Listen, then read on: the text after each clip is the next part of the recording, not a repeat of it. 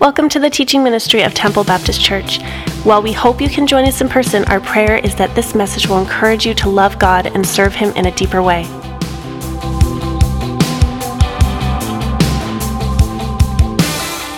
Well, good morning, everyone.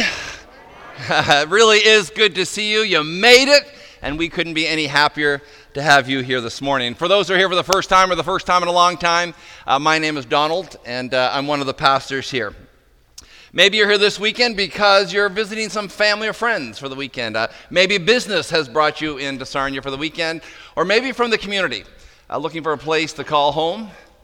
Or maybe you're just here checking out things to see if this God stuff has any reality.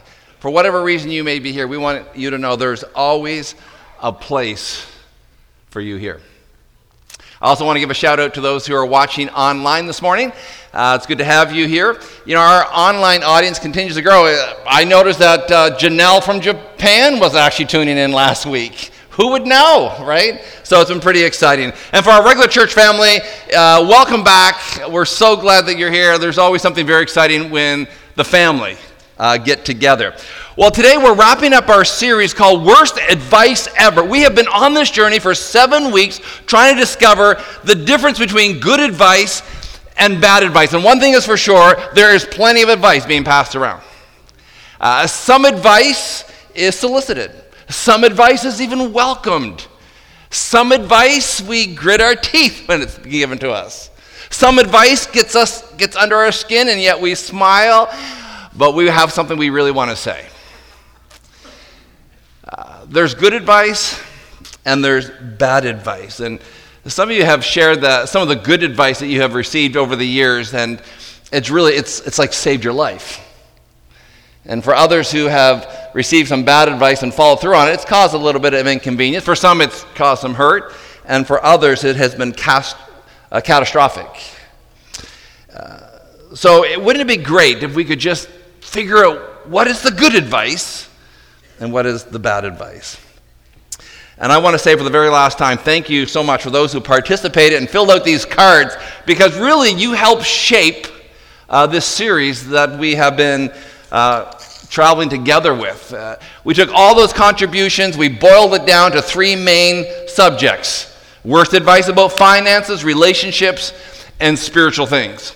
And we've already dealt with the finances the first 2 weeks, relationships the next 3 weeks, and now here we are dealing with some of the spiritual things that you've asked questions about.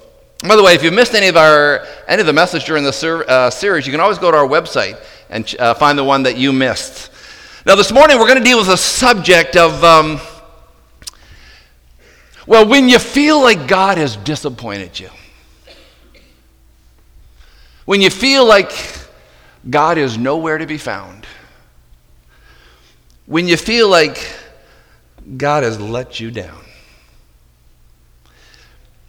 Based on your comments on your cards, many of you said, that's what I was told. Hey, when I decide to follow Jesus, you can be guaranteed God will disappoint you.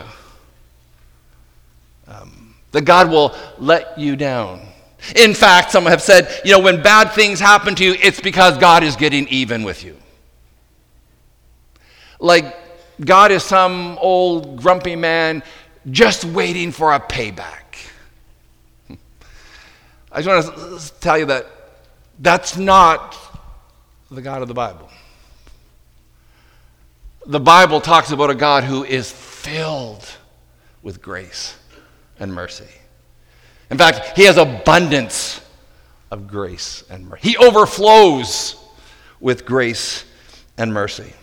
Now, I want to say right off the bat, if you feel or you sense that God has let you down and that He is nowhere to be found, let me tell you, you are not alone. You are not alone. That is not an uncommon feeling.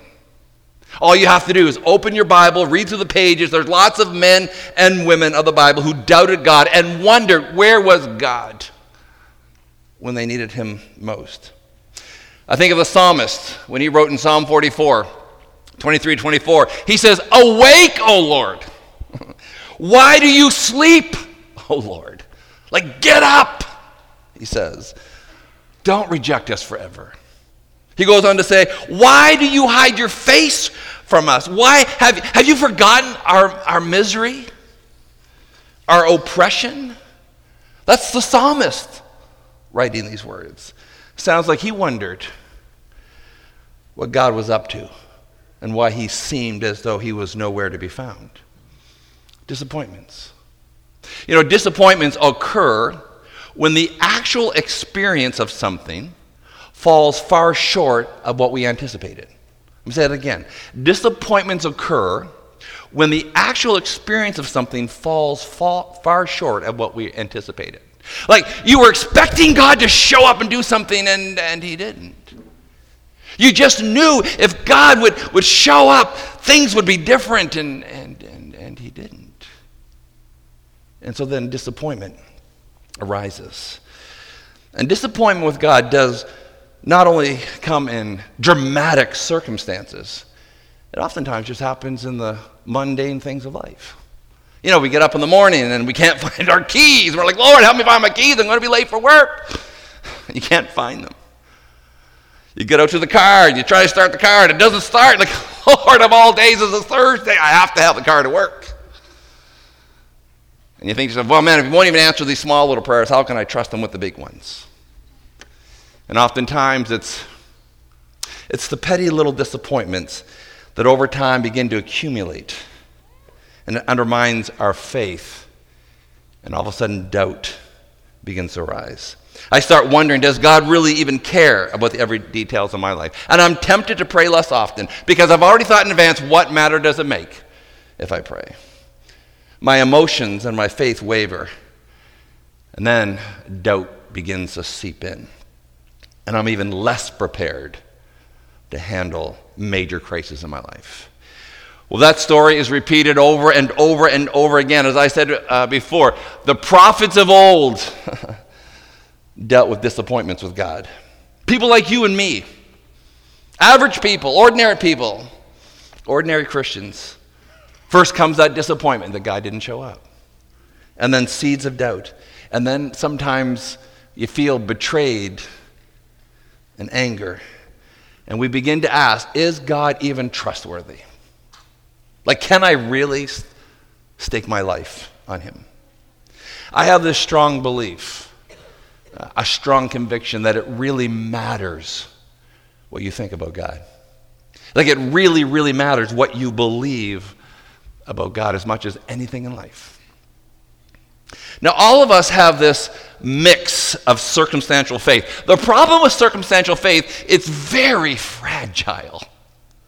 Circumstantial faith will always let you down because it cannot stand up against the pressures of this life. I mean, when life is good and prayers are being answered and you have a great job and a great marriage and fantastic kids, it's easy to stand up and shout, God is good all the time, and all the time God is good. But what happens when life isn't so good? What happens when things start going bad? Then what? And what about when things get really, really bad? We begin to think, I'm not even sure there is a God. That is faith that is built on circumstances. And circumstantial faith will always let you down.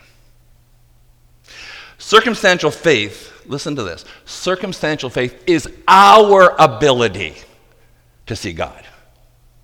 It's our ability to experience God. It's our ability to understand God. And when we can't, then we begin to measure God up. And I want to say again, circumstantial faith is fragile. It will crumble underneath the pressures of life. Now this morning I want to look at a passage of Scripture that when you begin to read it, you are led to believe that God doesn't care. In fact, you read it and you go, where is God in all that is happening? I mean, is Jesus just too busy to be able to help? I mean, he could have helped, but in this passage, it seems like he didn't. And of all the people in the world, you would think that Jesus would make a beeline to these people. I mean, these are close friends of his. And you read this passage and you can't help but be confused at what Jesus is doing, or in reality, what he's not doing. So if you have your Bibles this morning, and I hope you do, or some kind of electronic device that you can follow along, would you turn with me to John chapter 11? John chapter 11. I think that we all can relate to this story. You know why? Because all of us have had times in our life that we were expecting God to show up and do something, and he doesn't. You know, when you're at your rope's end and it seems God is nowhere to be found, when your circumstances bring you to the point of devastation and God seems to be on holidays, and you throw your arms up in the air and you wonder, God, where are you in all of this? Have you ever expected Jesus to show up and he didn't? I mean, you can understand if God doesn't show up for somebody who doesn't care for him. I mean, you can understand if God doesn't show up for somebody maybe who's an agnostic or an atheist, but surely he's going to show up for people and his children who love him. I mean, that's what makes sense. Well, in this story, this family is so desperate for Jesus to do something, to show up. And he doesn't. In fact, they asked him to show up. And he didn't. And that's why I think so many of us can relate to this story. Expecting God to show up in some situation of our life, and it seems as though he doesn't. God, I thought you loved me. I thought you loved your children. I read in the Bible that you love your children, that you protect your children. We're told that we're supposed to run to you in times of need. And I went running to you, and you were nowhere to be found. What's up with that? God, I don't ask for much. I'm not like the Johnsons who live next door. They're always asking something from you. I'm not like them. But the Browns down the street, they asked if you would heal their daughter, and you did. So why won't you do anything for me? Why won't you show up for me? Now, some of you are here this morning, and you're married, and you're in desperate need that God would show up and do something in your marriage. You feel like you're in a loveless relationship, and you've asked God to show up and begin something new between the two of you. And it seems like it's getting worse. You know, some of you are here, you're single, and you prayed that God would bring a mate for you, and nothing's happening. Your friends are all getting married, they're starting their families, having children, and nothing is happening. What about you parents? You know, who have raised your children. You tried your best to instill into them biblical principles. You brought them to church. You kind of made sure that they had the right friends. They were in youth group in junior high and high school, and they moved out of your home, and now they've drifted away from all the things that you've taught them. And it's causing you heartache and sleepless nights. And God hasn't shown up even though you've asked him, God, do something with my son or my daughter. I think we all can relate to that emotion. I thought you would do something, God, and you didn't. So before we begin to read this scripture, let's just pray. Lord, we ask that you would breathe on your word this morning. Make these moments so riveting for us. Help us to really hear from you, from your word this morning. We pray in Jesus' name. Amen. If you grew up in church, you probably have heard this story before. But I want to tell you, this is more than just a Sunday school story. This is more than just one of those stories you use the flannel graph to put all the pictures up to explain it. So erase any of those images that you may have in your head as we look at this story this morning. John chapter 11, starting at verse 1. Now a man named Lazarus was sick.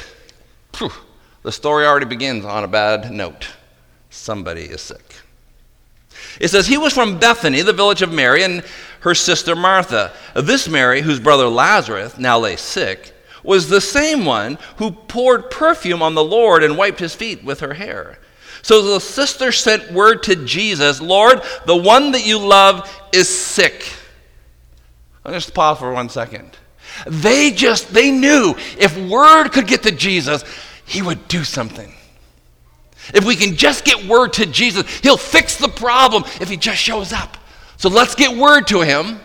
Let's let him know we're in need, and he'll come to our rescue. He'll fix what is wrong. Well, let's continue reading. When he heard this, Jesus said, this sickness will not end in death. No, it is for God's glory, so that God's Son may be glorified through it. Jesus loved Martha and her sister and Lazarus. Yet when he heard that Lazarus was sick, he stayed where he was 2 more days. When you read this, that Jesus says, no, there's actually a bigger story happening right now. Bigger than what you and I can say. And he says something, actually it's kind of strange, because he says, this sickness will not lead to death, but it actually does. Like, Jesus, you said he wouldn't die, but he actually does. And we'll talk about that a little bit later in the story. I am sure that probably was good news to the person who came to Jesus and said, there's someone who is sick, as Lazarus, we need you. And he says, don't worry about it. He says, this sickness will not lead to death. Well, then I'm sure for the messenger, we go, oh, okay, that's good news. I'll go back. Even though he looks like he's going to die, that's good news, because he's not going to die, because Jesus said that. And Jesus says, all of this is happening for God's glory. Now, maybe you've never heard that before.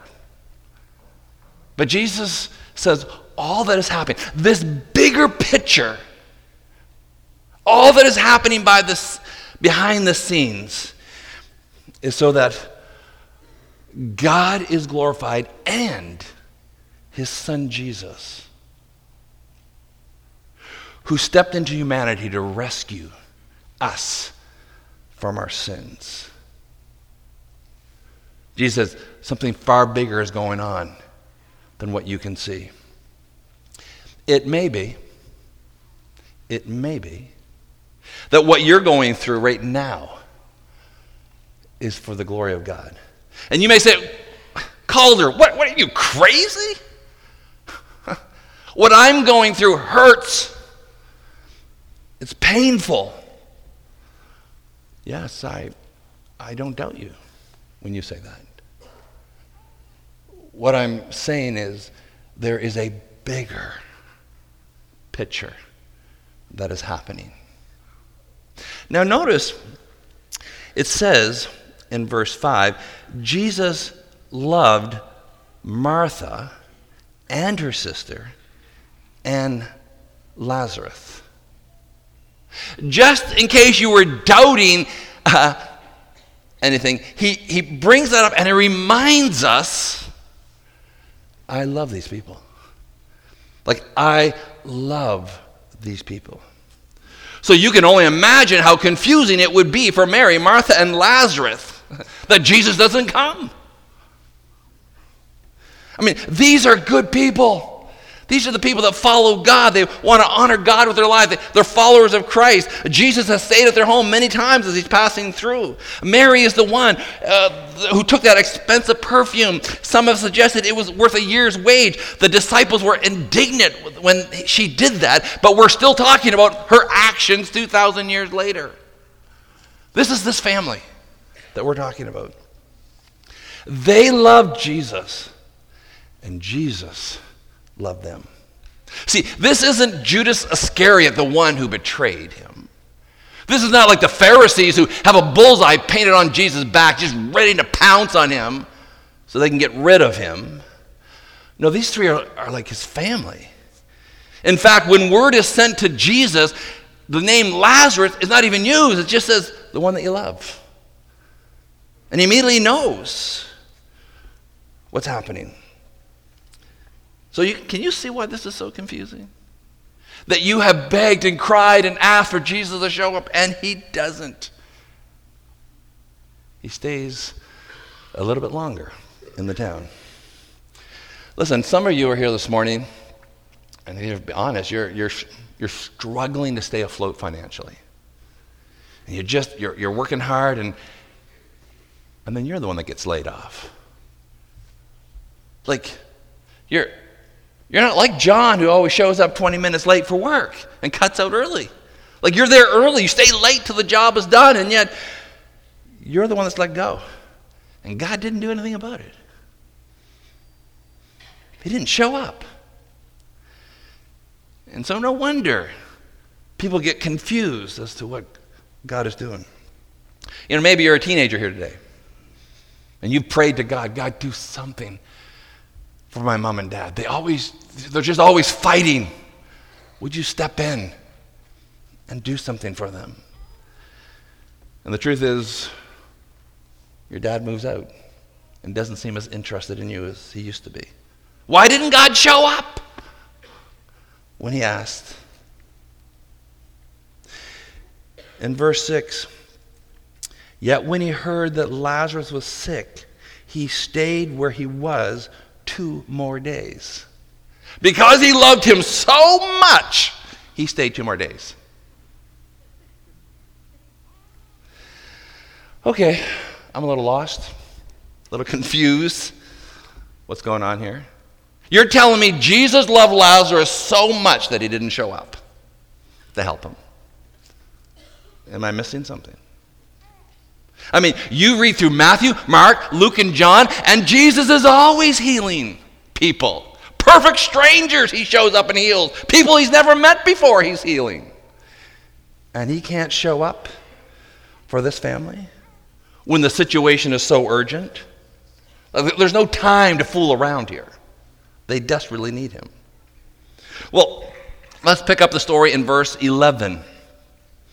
After Jesus said this, he went on to tell them, our friend Lazarus has fallen asleep, but I am going to go there to wake him up. His disciples replied, Lord, if he sleeps, he will get better. Jesus had been speaking of his death, but his disciples thought he meant natural sleep. I'm picturing being in the room there with Jesus and the disciples. And the disciples are listening to Jesus, and they would have to say, Jesus, you make no sense. When he was sick, you said, we're going to stick around here. Now that he's sleeping, you say, let's go wake him up. Everyone knows that when you're sick, you get better when you get lots of rest. Why would you go and wake him up now? He's sleeping. He's getting better. Jesus, you just don't make sense sometimes. And then it goes on. He says, in verse 14, he says, so then he told them plainly, Lazarus is dead. Now, even there, that's confusing because just a few minutes earlier, he says, Lazarus won't die. The sickness he has will not lead to death. And now, Jesus says, Lazarus is dead. I know you think I was talking about him sleeping, but no, he's actually dead. And I think the disciples are like, what? Huh? Jesus, what are you talking about? And Jesus said, well, let me just spell it out for you. Lazarus has died. Imagine being one of the disciples. Jesus, you make no sense. You just said a few minutes ago he wouldn't die. And now he's dead. Let's continue reading verse 14. So then he told them plainly, Lazarus is dead, and for your sake I am glad. What? For your sake I am glad? Is Jesus supposed to say things like that? I am glad that he is dead. I don't know to you, but that sounds very confusing to me. But of course, I stopped understanding what Jesus was doing a few verses ago. And now I'm at a complete loss. Why would he say that? I am glad. I'm thinking to myself, you know what? Maybe the strain of the ministry is really weighing down on him that he would respond like that. Maybe it's got to him the fact that there are people who want him dead. They get that bullseye painted on them. Maybe it's becoming overwhelming. Maybe he's just overtired. Why would he speak like that? Because this does not sound like the Jesus that I thought would speak. I mean, isn't he supposed to be full of compassion? But he says, for your sake, I am glad I was not there, so that you may believe. But let us go to him. It says, then Thomas, called Didymus. Oh, by the way, when I read that, I kind of chuckle. I was thinking, Thomas, who's called Didymus. I would have dropped the Didymus and just stuck with Thomas, right? I don't know where that name came from. But anyway, let's go. Let's pick up, where are we right here? And, verse 17, on his arrival, Jesus found that Lazarus had already been in the tomb for 4 days. Jesus didn't just miss the visiting hours, he missed the complete funeral. He didn't even cut it close. It's not like he missed his flight. It's not like he missed the bus. It's not like all the train tickets were sold out. He could have walked to this place. But he stayed where he was, and he let Lazarus die when you think he should have been there comforting the family. God, I don't get you. You did it again. You've left me totally confused. Everything that this family had hoped for was gone. Their hopes were dashed. Their dreams were dead. Their dreams weren't delayed. No, the dream was dead. I don't know where you are in the point of your life. Maybe you feel as though your hopes have been dashed, that your dreams are dead. I don't mean that, my hopes have been dashed because I lost a little bit of money on my investments. I don't mean like, my hopes have been dashed because my wife won't let me buy my custom-made golf clubs. Right? I don't mean, my dreams have been dashed because mom and dad aren't going to buy that new car that I wanted. No, for these people, their dreams were dead. And I know, because I've heard some of your stories, I know that some of you are really, really struggling. Some of you feel as though you are being dragged right through hell. And you wonder, where's God? Some of you are dealing with, God could have. God should have. If only God had of. I do fill in the blank.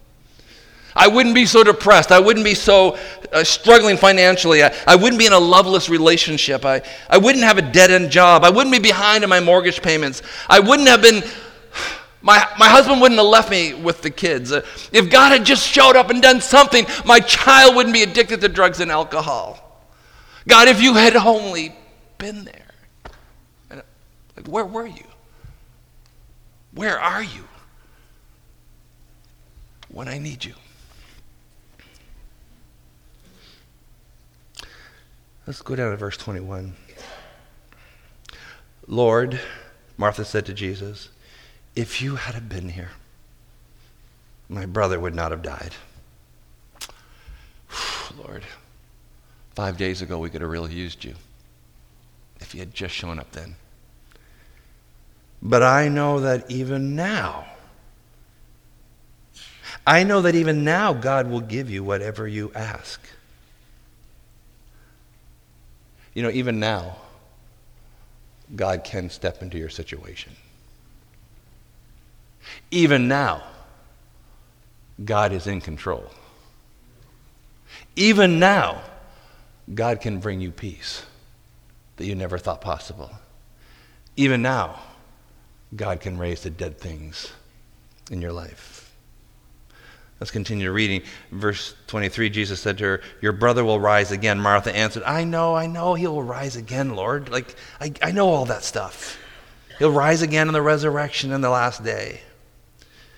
And Jesus said to her, I am the resurrection and the life. And he who believes in me will live, even though he dies. And whoever lives and believes in me will never die. Martha, do you believe this? Martha, do you believe this? See, Jesus is saying, it's not that I can resurrect people. He says, I am the resurrection. See, you can place your faith in him, not because of what he can do for you, but because of who he is. You can put your faith in him because he is holy. You can put your faith in him because he is just, even when you don't think he is. You can put your faith in him because he's wise. You can put your faith in him because he's faithful, even though you don't think he is at times. You can put your faith in him because he is all-powerful, even though at times you wonder. He says, I am the resurrection and the life. Whatever you're going through, Jesus says, I'm above that. And a couple of chapters later in the book of John, he's actually going to raise himself from the dead. The stone will be rolled away and he himself will walk out. And that same power that raised Jesus from the dead is the same power, resurrection power, that called Lazarus right from the grave. And it's the same power that calls out to us today. It's real. It's here. And it is available for us today. We don't need to wait for it for a couple days or a couple months. We don't have to try to clean up our act to experience God's changing power in our life. Notice when Jesus asked Mary, do you believe? Jesus did not say, Mary or Martha, do you understand what I'm doing? He doesn't say, Martha, are you okay with all that is happening around you? He simply asked, do you believe, Martha? And she says, I do. Then Jesus says, take me to the place where he is buried. Let's pick that up. And verse 32, when Mary reached the place where Jesus was and saw him, she fell at his feet and said, Lord, if you had been here, my brother would not have died. Verse 33, when Jesus saw her weeping and the Jews had come along with her also weeping, he was deeply moved in spirit and troubled. Where have you laid him, he asked. Come and see, Lord, they replied. And it says, Jesus wept. Shortest verse in the Bible. Jesus cries. He weeps. I don't think he's weeping over Lazarus, because Lazarus is going to be raised in just a few minutes.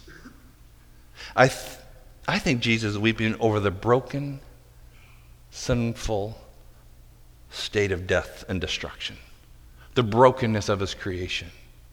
I think he's weeping because he knows shortly he is going to be hanging on a cross for the broken world, and he weeps.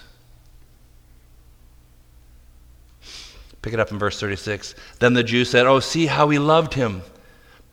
But some of them said, could not he who opened the eyes of the blind man have kept this man from dying?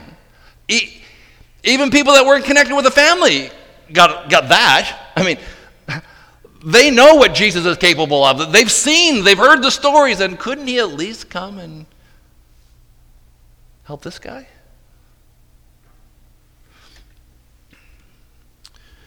Verse 38, Jesus once more, deeply moved, came to the tomb. It was a cave with a stone laid across the entrance. He says, take away the stone. Oh, Lord, said Martha, the sister of the dead man. By this time, oh my goodness, that would be such a bad odor, for he has been there for 4 days.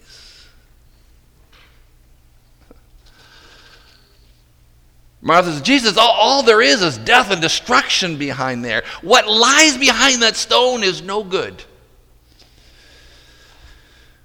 In fact, by now, the stench would be awful if we move that stone. And sometimes I think to myself, how many of us are like Martha, right? We don't want to expose any of that smelly issues in our life. And I think we sometimes miss out because we're not willing to move the stone. We don't roll the stone away because what's behind there stinks. And if people really knew, that I don't have it all together. What will people think? No. Keep that stone right where it is. It says in the text here that Jesus, with a loud voice, says, Lazarus, come forth. He doesn't say it loud so Lazarus can hear him.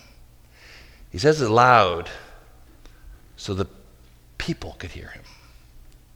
He says, come forth, you smelly, decaying, rotten, broken, bruised man. And the same voice that calls out to Lazarus is the same voice that calls us today. Listen, he knows your situation. He knows the areas in your life that stink. He knows all that dirty laundry that we so desperately want to hide. He isn't surprised by any of it.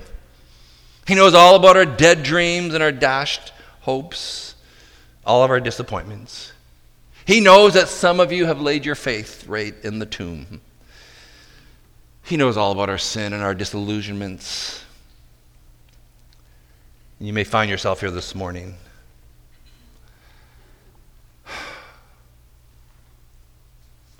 saying, I don't want anybody to know that about me. And so we pretend as though God doesn't know. I notice when he comes forth in the text there, it says that Lazarus actually walked out. Now, can you just imagine you being there when this man who looks like a mummy, he's all wrapped, comes out. Like, I'm picturing everybody going, and Jesus says, go, unwrap him. And everyone's like, people, go unwrap him. What is amazing when you read this story, it says that many people believed Jesus after the resurrection of Lazarus. That shocks me. Why doesn't everybody believe that Jesus is who he is? A dead man just walked out of the grave. It says many. What? I'm shocked at that everyone doesn't say, whoa, he really is who he is, who he says that he is. For Mary and Martha, it seemed as that Jesus was 4 days late. It seemed for Mary and Martha, if Jesus had just arrived a week ago, if Jesus had just arrived 5 days ago, if Jesus had just arrived 4.5 days ago, we wouldn't be in this situation. God, you're late. You're late. I went running for you, and you weren't there. And now it's too late. I'm going to actually call the band to come up and begin to play for us. And as I do, I just want to talk to you for a few minutes. I understand. I completely understand when we wonder if God actually has forgotten us. Like, I get it. I really do. Life does have its disappointments. And there's some hurt along the way. My goodness, there's some painful situation. But I want to tell you, there is a bigger story going on that you and I cannot see. And God is actually at work for, listen to this, your good and his glory. This morning, I want to invite you to lay aside those doubts that you have about God's love for you. God loves you. No matter what the circumstance seemed to point to, God loves you.